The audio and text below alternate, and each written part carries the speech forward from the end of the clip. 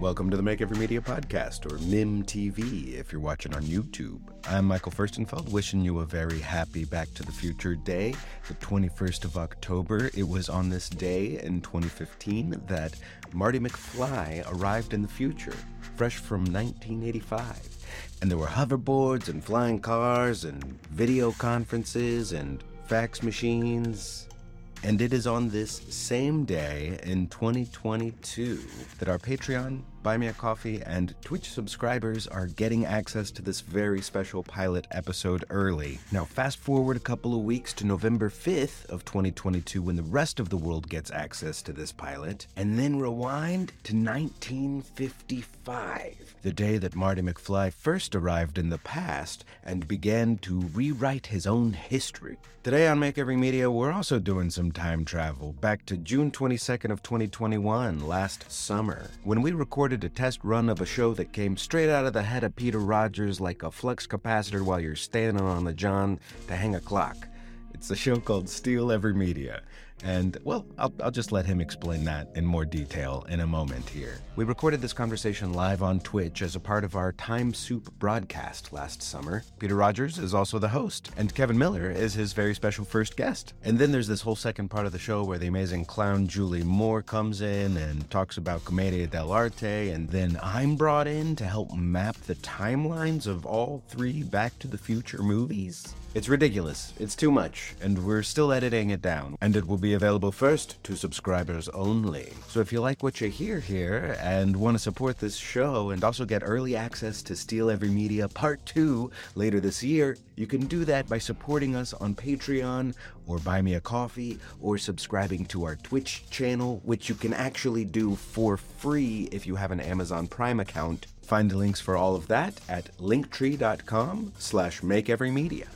In the meantime, please enjoy part 1 of our 2022 pilot podcast hatchery program presentation, Steal Every Media, with Peter Rogers.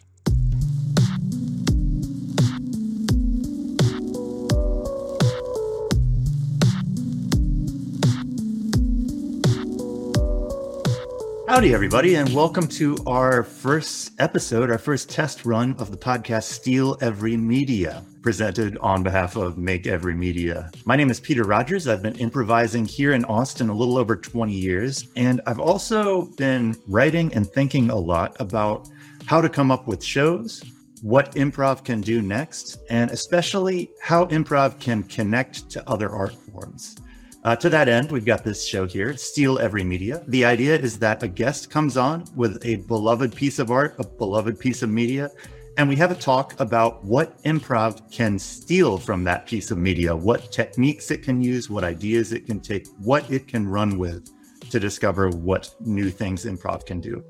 And that takes us to our guest today, who is Kevin Miller.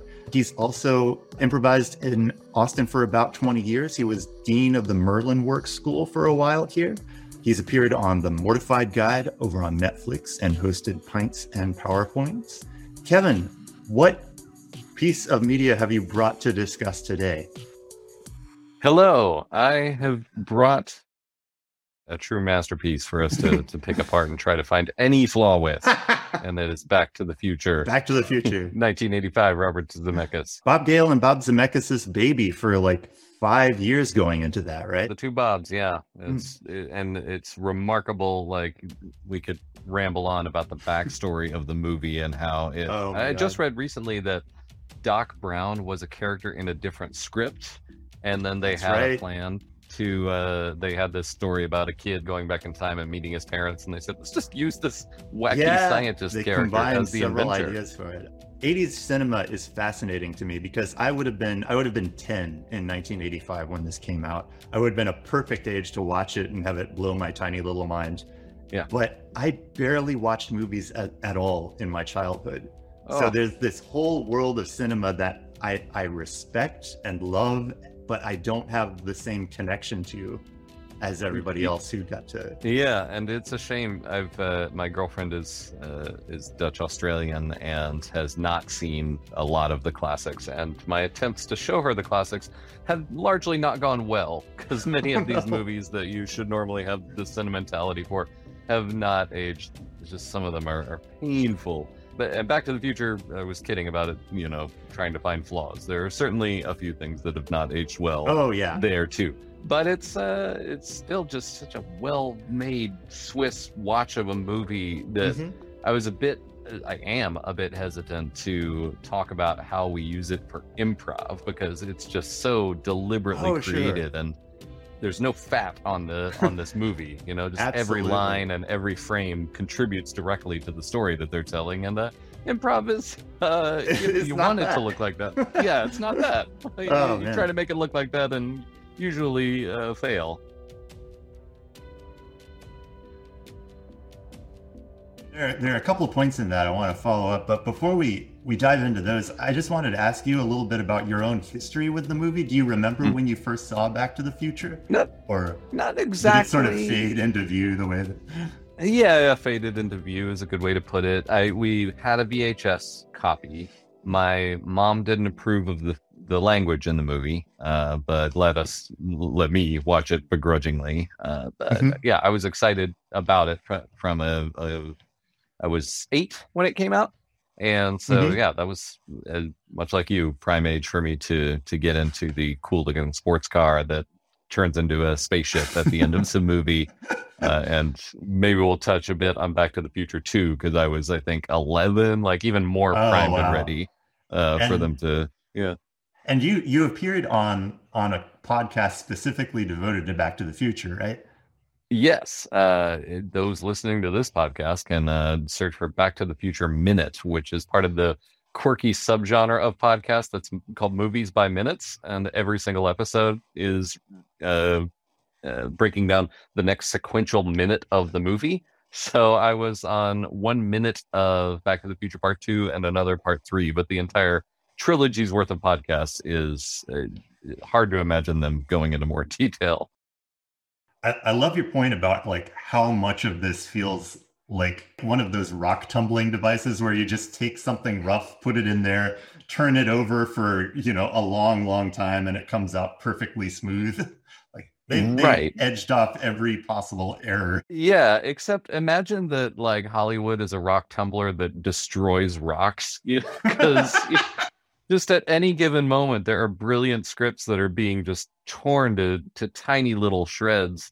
The Russell Crowe Robin Hood movie, nobody remembers now. Oh my God. But yes. You know about this? I know the story, but please. The original script went around Hollywood for 10, maybe 20 years, and it was just this famously amazing script. Originally called Nottingham, right? Yeah, because it had the Sheriff of Nottingham as the protagonist. As the protagonist, which is a brilliant, simple idea. And just like, take my money. And it was supposed to be really well done. And by the time the Hollywood rock tumbler machine got done with it, it turned into a dark and gritty Robin Hood, which wasn't even bad. It was just so mediocre that half the people listening are like, wait, there was a Russell Crowe Robin Hood movie? Yep. And so, yeah, to my point, Hollywood does that to good ideas. And in this case, Hollywood took these like weird pieces of, oh, wouldn't it be cool to meet your parents at your age? Oh, what about this wacky character? And then out came this just perfectly polished rock. And back to Gems, that was because Gale and Zemeckis had just made Romancing the Stone. That was a huge success. And it's like, okay, you can do what you want now. Like, we've got the script. We've got the script. Got it. And there's the whole Eric Stoltz being replaced by Michael J. Fox. Just so many things should have gone wrong. To shoot it at the same time as Family Ties. Ties, that was it. He would finish his day of shooting on the sitcom, and they would load him into like a van with a bed and ship him over to the sound and some cocaine. One would hope. Part of the thing that makes this movie so damn good, a huge part, is just the chemistry between Marty and Doc. So Eric Stoltz is a fine actor, but if that doesn't work, then you have this pedophilic seeming like relationship between an old man and a high school student. Like the fact that they can make that seem like a loving, natural relationship with not an ounce of creepiness to it, it's miraculous. Absolutely. Yeah, they do a lot of hard work that you don't see on the surface, making weird ideas feel straightforward. I did a watch on this going into this and was just like really hit by how many things you cannot use at all. Like how much of the storytelling is the phrase is pure cinema, how they don't use dialogue or action to get an idea across. It's just how they arrange the shots one after another. Oh, you see a piece of news footage, you can't really hear it, but you see it and it says plutonium stolen. You see Marty walk through the like entry foyer of the lab. You see the skateboard roll and hit a box marked plutonium. I got to run this experiment just when I was watching this before we recorded. My girlfriend was there, and I said, just say out loud everything you're learning from this opening shot. And my screenwriting professor in college called it the best shot in Hollywood history.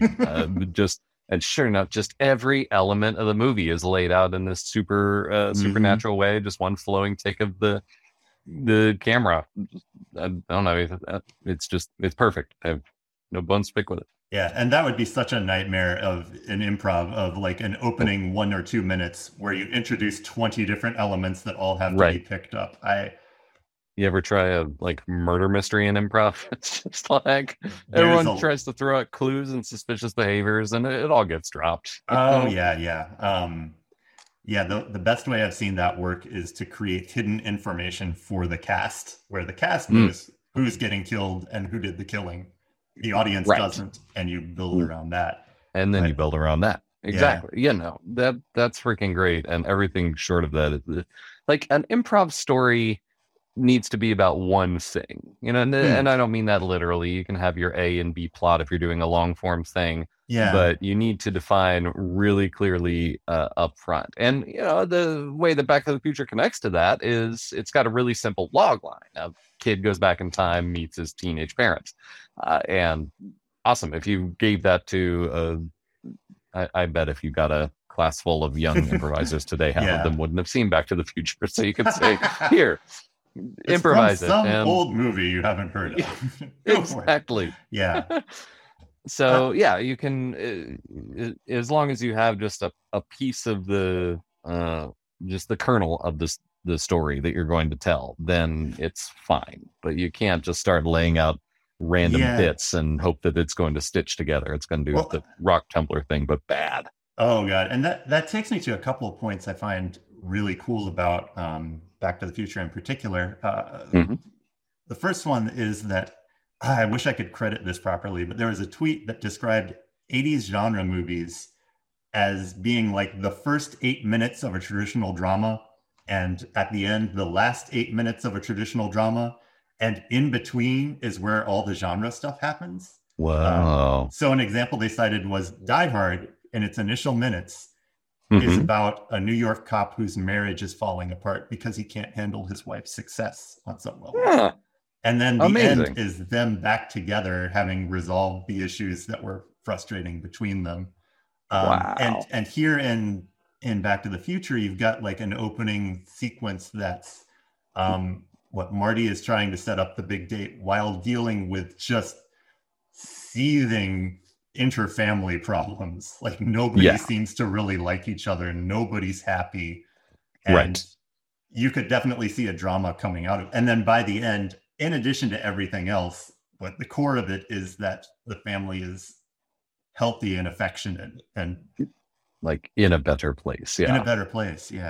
I was on this most recent watch. I was like, oh, they aren't quite as dysfunctional as I thought. Like they're having dinner as a family.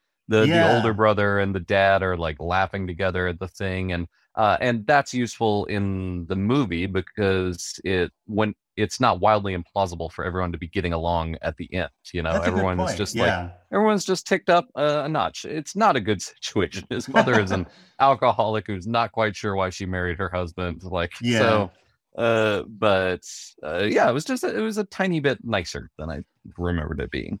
Yeah, and I would add to that, like they don't go so far that you just hate them all. Like they keep you in a place where you're like your heart kind of goes out to them, and that puts you in the slot for the rest of the movie. And that's I think absolutely something that, because we do so many genre shows in improv, and I don't know if anybody really thinks about I've seen shows do this to greater or lesser extents, but the notion of we're just going to do a drama that happens to have a genre thing show up for most of its runtime and feeling that structure. Back to the Future is very much that. So whenever I would teach narrative improv, or whenever I would teach genre specifically, I would draw a circle on the whiteboard and I would write in heist movie. And I would say, all right, fill the sim. What do we got? A big safe. Got it. The wild card, shootouts, just all the, explaining the plan. Everything you can think of for a heist movie. And this is what at Merlin Works anyway, maybe everywhere, is called the circle of expectations. And then I would say you're allowed one thing outside of the circle of expectations. So you can have a heist movie and then there can be a dinosaur, and that's fine. All right, we've got a dinosaur as part of the crew. Let's play with that twist on it. But you cannot have a dinosaur and aliens land, because then you're on the train to Crazy Town. And in Back to the Future is not a time travel movie with something else as the twist. It's a family movie, or as you say, like it has dramatic underpinnings, and time travel is the twist. Time travel is the unexpected thing that straightens his life out. That kind of matches how they came up with the movie, as I understand it, around 1980 when they were doing used cars. As I read in the Wikipedia, it was, I think, Bob Gale visiting his parents and thinking, wow, how did these people ever become friends? Kind of, not in a harsh way, but like he just couldn't imagine them as teenagers meeting. And I don't even think time travel was necessarily part of the plot at that point. Like there are other means of magic whereby you see young versions of your parents. Right. And it could have been just like, he just wakes up and it's never explained, And, and my actual favorite movie is Groundhog Day. And maybe the greatest strength in that movie is that they don't explain it. So it's not an automatic Back to the Future would have been bad if they didn't have a time traveling DeLorean element to it. But good thing it worked out. To me, and this may be way off, but as I think back on all time travel movies as a whole, it feels like after the Back to the Future, most of the time travel movies I think of have the sort of Back to the Future 2 feel, the sort of Christopher Nolan feel, especially of the time travel is doing a lot of interesting plot mechanics. Like, okay, this is going to show you how this fits in with this, and this other thing is actually this person from the past. But they were looking away from the camera or something like that. And that becomes spectacularly hard to do in improv, of coming up with the one time travel thing that explains the 20 weird things you have done before. I was on a Doctor Who improv show. I had that job a lot of the time, and it is exceptionally challenging and not something you want to count on. No, don't do that to yourself. Like, why would you hobble yourself in that way? The progression of linear time is a gift when it comes to telling an improv story. But Back to the Future 2 is very much more like loops and loops and going around other stories that have already happened, and especially all the time travel stories I think of since then have that really strong element of we're solving the puzzle box. And honestly, I wonder if that makes improvisers kind of shy away from time travel as a genre thing, just because in modern times it's so, again, puzzle boxy and not so much thematic the way it hits in Back to the Future. For reasons already stated, I hope it makes them shy away from it. If they're going to try and do that version of it. Or if you're going to come up with a time travel format, then it needs to be a time travel format, and it needs to have some kind of structure to prevent just rails on the thing to guide you along. And past a certain point, it's like, why is this improv in the first place? So it's nice to and I've seen just truly madcap things. One of my all-time favorite just one-off, maybe not one-off, improv formats I saw was Improv for Evil doing Time Hobo. Did you see this? I've heard the legends. I didn't see the show. I know it was a running joke in that improv troupe for a decade, and then they finally did. The premise is there's a time machine, and all of this is explained at the beginning. There's a time machine, and it's tuned only for one person. It can only work for the person that's in it the first time it's used. And then on the night that it's left alone, a homeless person played by Jason Bynes gets in there and takes a nap and is zapped back in time. And now only this hobo can put time travel problems right again. So, wow. The fun of the genre there is just the wildly unqualified person trying to do this this expert work, and it's fantastic and good example of like the rails are the format, the stuff that's explained before the improv even starts, and now you have a nice type format. And that works because you're just jumping around from one thing to another. You're not looping back on yourself. You're not puzzle boxing anything. And everyone can just enjoy the Bill and Ted silliness of it, Yeah, and that's something that's a really good point, is that there are so many classically improv style games you can play with the notion of time travel. And that you see some of that in Back to the Future, how good of a game they make out of Marty McFly consistently screwing up his references and everyone around him assuming he's a sailor, right? Yes, with the life preserver. And those vests have come back into style since 1985. So we're talking about a full circle thing. Side note, I always said that the only Back to the Future remake I would ever accept would be made in 2015 and go back in time to 1985. To the making of Back to the Future. Yeah. So now that window is closed, then there should be no. And I won't spoil it here, but anyone listening can go to havetheyremade-back-to-the-future-yet.com and see the results. Oh god! But yeah, that was like another sort of watershed, in that it was early enough in these blockbuster franchises that Galen Zemeckis got veto privileges over anything in perpetuity. And the proverbial blank check. Yep. To use podcast lingo. So that reminds me that like time travel, you can use it for games, for really solid, fun improv games. And then there's also the notion of using it for something thematic and kind of relationshipy.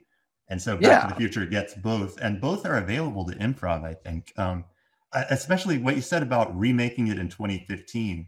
There's something so unique about the 1955-1985 difference, just because there was such an invention of the 1950s that was still kind of holding on at that point.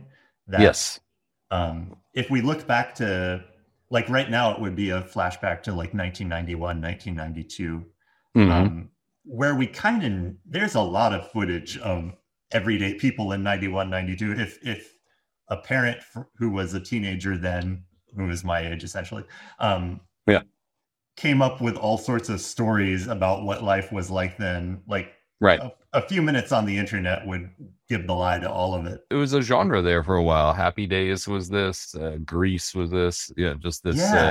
30 years ago, things were better, and like, it's more problematic the more you think about it, and it's become more problematic as time goes by, because it's almost literally the Making America Great Again narrative. The notion that the 50s were a nice idyllic time, and Back to the Future really plays it up. There's all this graffiti on the school in the 80s, but not in the 50s.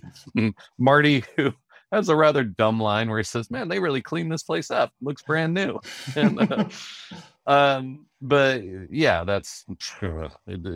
We don't need to go off on a woke rant about it, but yeah, it's problematic in the existence of the genre. But even within that genre, there are tropes that you can use, and good God, tropes are your friends if you are trying to do.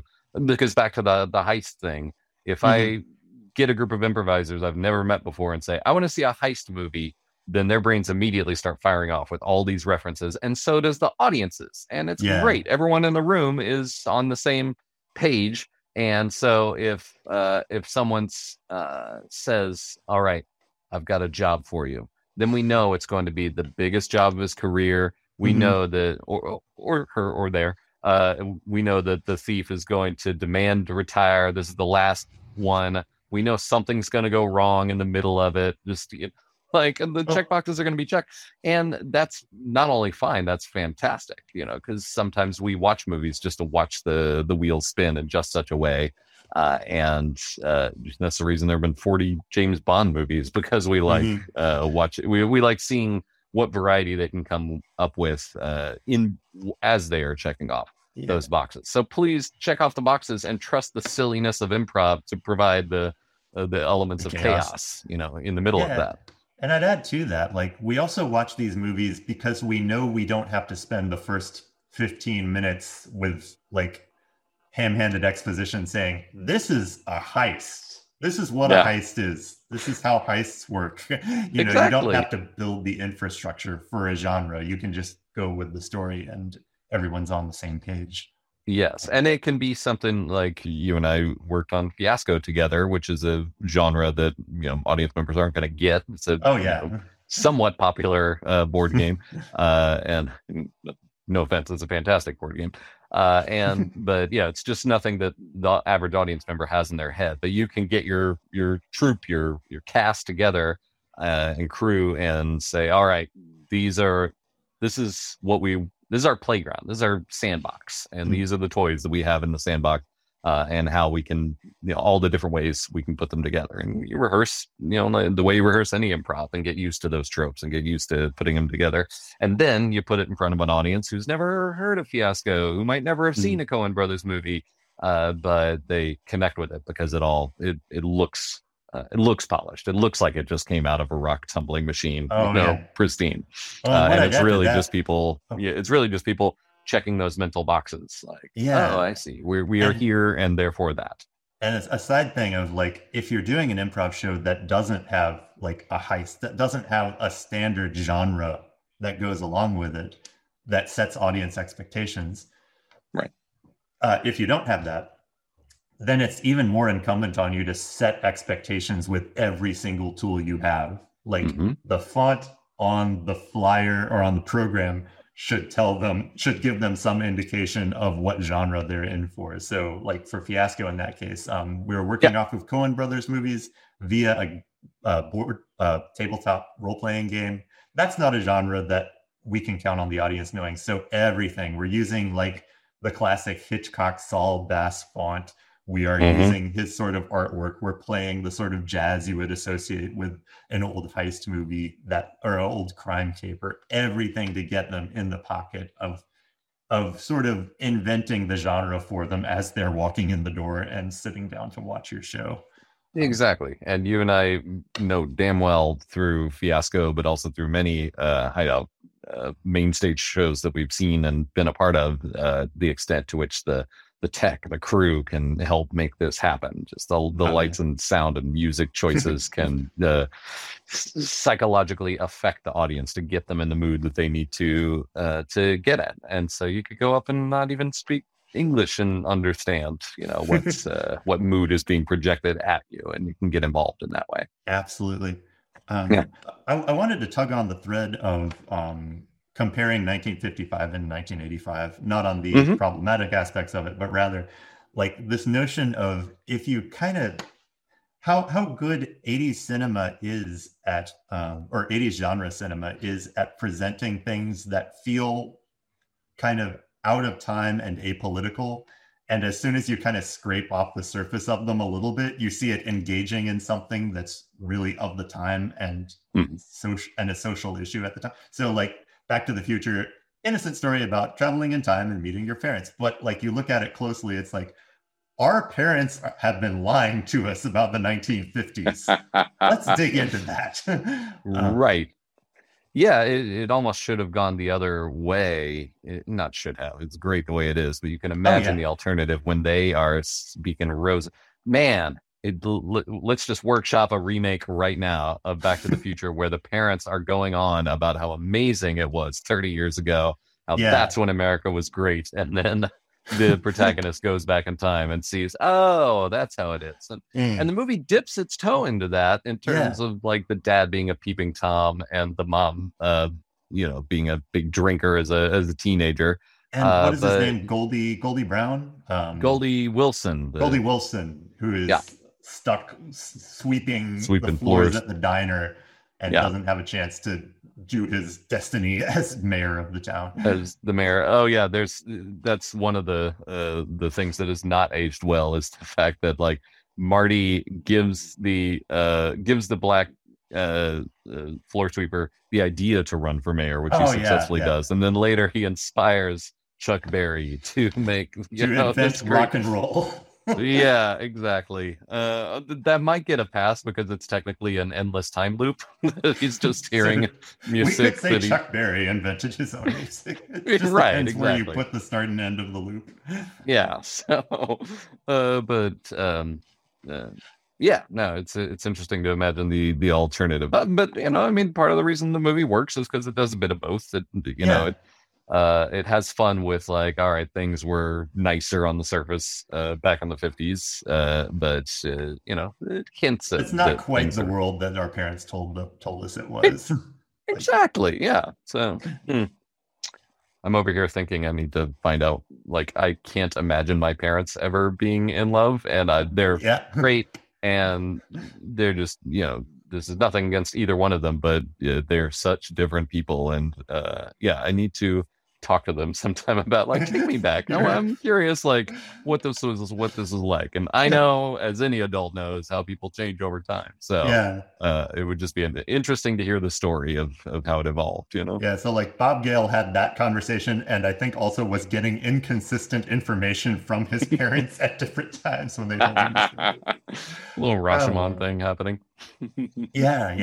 But I was thinking like Star Wars seems completely apolitical if you don't realize it was made right after like Watergate and all of those things. There's just so many things where we feel like to do genre work or to do sci-fi, we are going to abstract it out of the world we're in. I mean that never works in my opinion. Well, it doesn't work, and it shouldn't work. Like what sci-fi should do is talk about themes that exist in the here and now. What fantasy should do is show the ways that character motivations are consistent no matter how many dragons are flying at you and which spell you're using. Because that's all world building stuff. I should know. I've like tried to write a book over and over, and I just can't get out of the world building element, and I'm like, no, but it needs to be about people, So if you're doing a freaking genre, then that's your excuse for being on stage. That might be overstating it, but it's not the reason anyone's going to care. Sean Hill used to say after like an okay show, he would say, I think the audience liked it. I don't think they'll be thinking about it tomorrow. That was 20 plus years ago that he said that, and then I think about that to this day. Wow. And I've said, my wisdom that I've told students before is like, your goal should not be to get a laugh. Your goal should be to get the audience to go, "Aw." It doesn't even have to be a sappy thing, but that's an indication that they've experienced an emotion that they'll be remembering as they walk out of the theater. You're making memories with your show. Yeah, exactly. Another thing Back to the Future does well is really, and that directly relates to improv, is lots and lots and lots of exposition, and not just exposition, but repeated exposition. And I loved that as an improviser. They're sitting at dinner, and the daughter says, "No, we know, Mom, you felt sorry for Dad, so you took him to the fish under the sea dance." No, it was the enchantment under the sea dance. And it just tells the story so explicitly. They get back to the 50s, there's posters all over the place for the enchantment under the sea dance, and it just like they repeat it so much that you could see Back to the Future once, but you would remember that the name of the dance was the enchantment under the sea dance. And great. We've done the activity where you see how many times you can say a character's name in a scene, and it's never too many. Never too many. Like it sounds way less awkward than you think it will sound to just like say it over and over. And there's the TJ and Dave Trust Us, This Is All Made Up. They're at one point in the thing, they're talking about the boss who they're planning to kidnap, and the boss's name is Lon Chambers, and they say it repeatedly like that, just stretched out. Lon Chambers, and I will never for my life forget the name Lon Chambers from this random improv show. The Back to the Future does that. He talks about the pine tree. He drives past the Twin Pines Mall. He talks about you have this pine tree notion, and the angry farmer says you killed my pine trees, and so that by the time we get the payoff of the Lone Pine Mall at the end of the movie, then it's perfectly set up in your brain, and just like a couple things I would add to that people can keep in mind for shows is that long exposition at the start of a show can often actually be good in that, like, that's where the audience is like, oh, you're telling me what's a thing that's going on that's true about this world. And there's like this conscious, like, okay, I'm in good hands. There's not a whole action sequence that started up to get interrupted by somebody with a clipboard saying, now this is how time travel works. Right. Exactly. And they're great at making a lot of the exposition into real character interactions, like the getting the name wrong for Enchantment Under the Sea. That is a classic, like, yes, the kid is tired of hearing about this. They're whining about it. And then the parent is needlessly correcting them on a detail. Like, yes. All of that sits so deeply into character. Oh, God, it's so great. Like, who gives a shit about the name of the dance? Well, the mom does, because it was the last time she was happy. Oh, God. And like, even if that's not literally true, it's like, obviously it has some resonance for her if 30 years later she's like, nope. So right. And like, it doesn't have to be that tragic, but when something impacts you as a character, then you're going to care about it to that level. You use the exposition to inform your character, to create conflicts in the moment, you're still doing storytelling as much as you can, even while you're getting all that info out. And the movie works with repetition as well. Another great, the Lon Chambers thing. It works with repetition with Biff bullying George in 2 different time periods, almost word for word. And good, that's character. That shows that nothing has changed from one thing to the next. And the payoff there is, again, at the end of the movie, when this time it's George who's being the bully, or close enough to it. Rule of threes. Yeah, like the big rule of threes stretches across the entire trilogy, which is Marty getting knocked out and having the "Mom, is that you?" scene with his mother, and just seeing the variation that they come up with across 3 wildly different time periods. And yeah, by the third one, they're not even trying to fake you on it. You're just like feeling the satisfaction of, yes, third in a series. I'm enjoying this. And that reminds me too of like how much of Chicago style, Harold style, like we're doing this scene and then repeating a variation in the next beat and then repeating a variation in the next beat. Just how much of that you can do in narrative, and it helps tie it together and helps, again, set audience expectations so that and tells you what to do as well. There's the Half-Life improv game where do a scene and then do it in half that time, so you go from 2 minutes to 1 minute to 30 seconds and so forth. And when that game works, it usually works because there's a killer button on it. Even if it's not a super funny button, it's something that the player can say and the audience knows, aha, we have reached the end.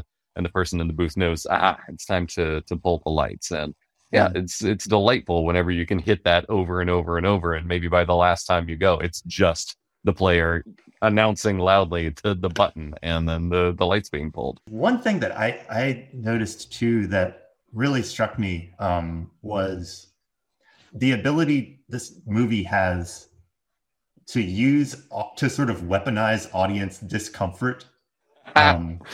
Like this first hit me with the first time George McFly asks out Lorraine and ends up saying, what was the line? Like, my density has popped me into you. Yes. Just like they're setting up a situation. You're like, no, I can't even imagine how bad this is going to be. And they keep making it worse and worse and more doomed. And then when the scene turns into something else, you get this huge relief out of it. And right.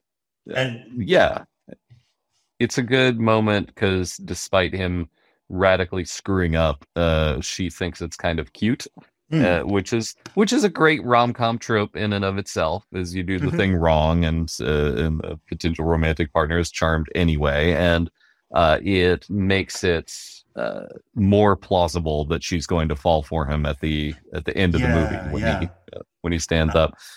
I did want to say, talk a bit about the famous punch when George McFly finally like wallops him. Oh yeah. I've often used that as a perfect example of characters not changing who they are, because George has this moment of rage, goes into a fist and punches out Biff, and great emotional reveal, and then he turns to Lorraine and his voice and hand shake and are you okay? And he's still George. He hasn't like hulked out on us, and he just had a moment of bravery, and you believe that the bravery was inside him the whole time. You don't think he just suddenly became someone else, and you certainly wouldn't want him to permanently become someone else. So he's just George, and he's done that. And it's nice whenever Cookie Monster is another example I always give of like a compelling character. We love Cookie Monster because he just has the one thing, and every single thing that you throw at him will be filtered through the fact that he loves cookies. So much. So Cookie Monster might do a scenario where he punches somebody out, but he's still going to want a cookie to celebrate that he punched the bully. Yeah, like sometimes I think of this as like characters don't change who they are, but maybe they change how they deal with who they are or how they work with who they are. Like Cookie Monster of late has decided that cookies are a sometimes food. Sometimes food, yeah, exactly. But that doesn't change his fundamental nature. That's just different behavior layered on top of it. Exactly. And it's like Ron Swanson is another just famously compelling, like compelling characters can be one-dimensional, at least on the surface, at least on the how they interact with the world. And Ron Swanson is a certain way, but by the end of the series he's supporting Leslie Knope's campaign, even though she's against everything that he stands for. But they do it in this nice elegant way where you see this fits his moral compass to be supporting his friend in this way. And to see that there's something deeper there beyond the politics of how they're running this small town, Right. So I'm trying to think if there are improv exercises already based around that. Like you have this character who is very simple and wants this one thing.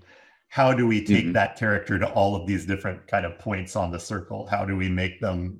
How can we make this person bravely fight a dragon? How can we make this person like completely get frustrated in line at the DMV? Like, how can you take a character to situations that don't seem to have to do with their character or don't seem in line with the Cookie Monster getting cookies, but still they're holding on to that and finding a way to do the thing? One of Jill Bernard's 6 characteristics of a character, her Vapapo model, like how you make a character.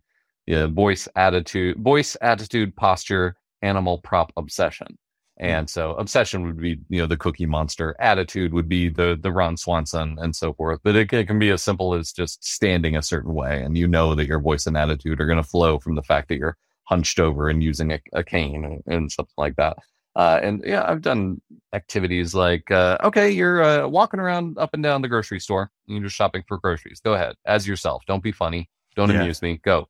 And then I'll call out, you're still at HEB. You're still looking for the skim milk, but you are a trained assassin and you are ready for ninjas to pop out at any moment. Now you're a person who's just won the lottery, but knows that you cannot possibly tell anyone. You need to keep this a secret, but you still need that skim milk, And so it's not quite what you're saying. It's almost the opposite. It's like here's an activity, and how are people with different sorts of attitudes? It's the converse of it, sort of.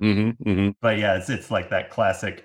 I don't know why I'm doing this, but I'm gonna do the next. Where your character has to do the next thing, and you're just gonna leap into the action and find afterwards how this person justifies it to themselves. Exactly. It's I remember once. It was a spacework error on my part where I think I've told you it was a Thanksgiving scene. And we had spaceworked a table right down the center of the stage towards the audience. And at one point I was a member of the family. And at one point I crossed across the stage like an idiot and just walked right through the imaginary table that we had really clearly defined. And everyone else in that scene, there were like 5 of us. And so the other 4 all in just perfect unison. We're like, holy, what the why'd you do that? and we're just like lighting up.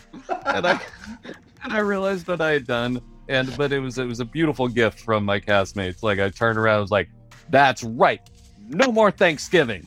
Yeah. And then just what I knew of my character thus far, I had to put together a monologue about like why I suddenly hated Thanksgiving, and it had to end. Excellent. I think this might be a good point to bring in, let's see, Michael Furstenfeld is here on the call. He's been setting up an entire map of the time travel throughout the film series, which I am eager to see. Just when you think you're the biggest nerd, there's always a bigger nerd comes along.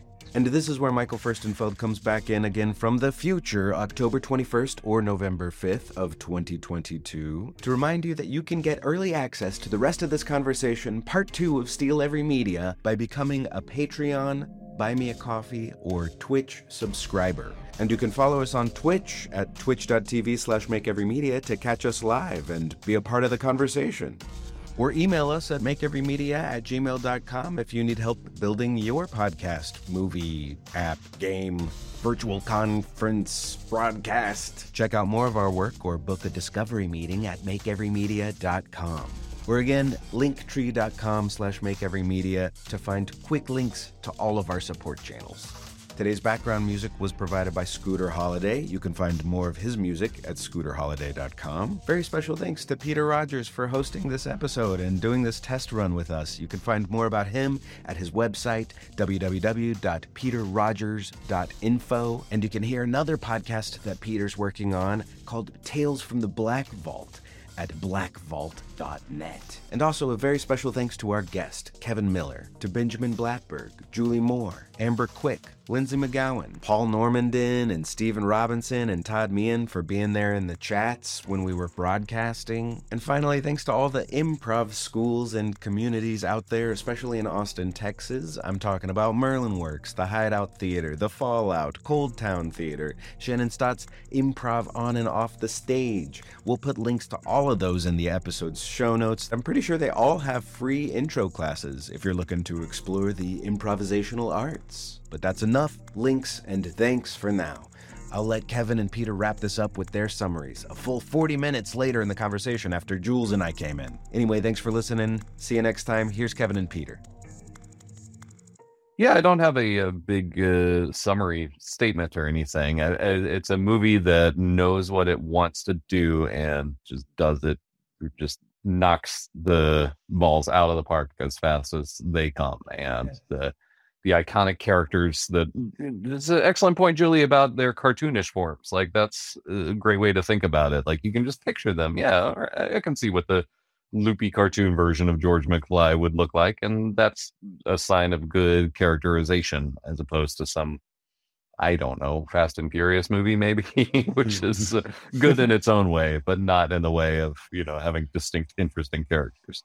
Yeah. And I guess my final thoughts are just in the kind of bigger picture of if you're an improviser, how you can watch a movie, like how you can look through the things that make a movie great and see that there are some like pure cinema things like action sequences that aren't going to work well on stage, but there are maybe things that you didn't think of at first, like how well an actor is clowning in a role that will translate perfectly to your medium. And I hope we can have more conversations like this of seeing what art has to offer us that we may not have thought of going into it.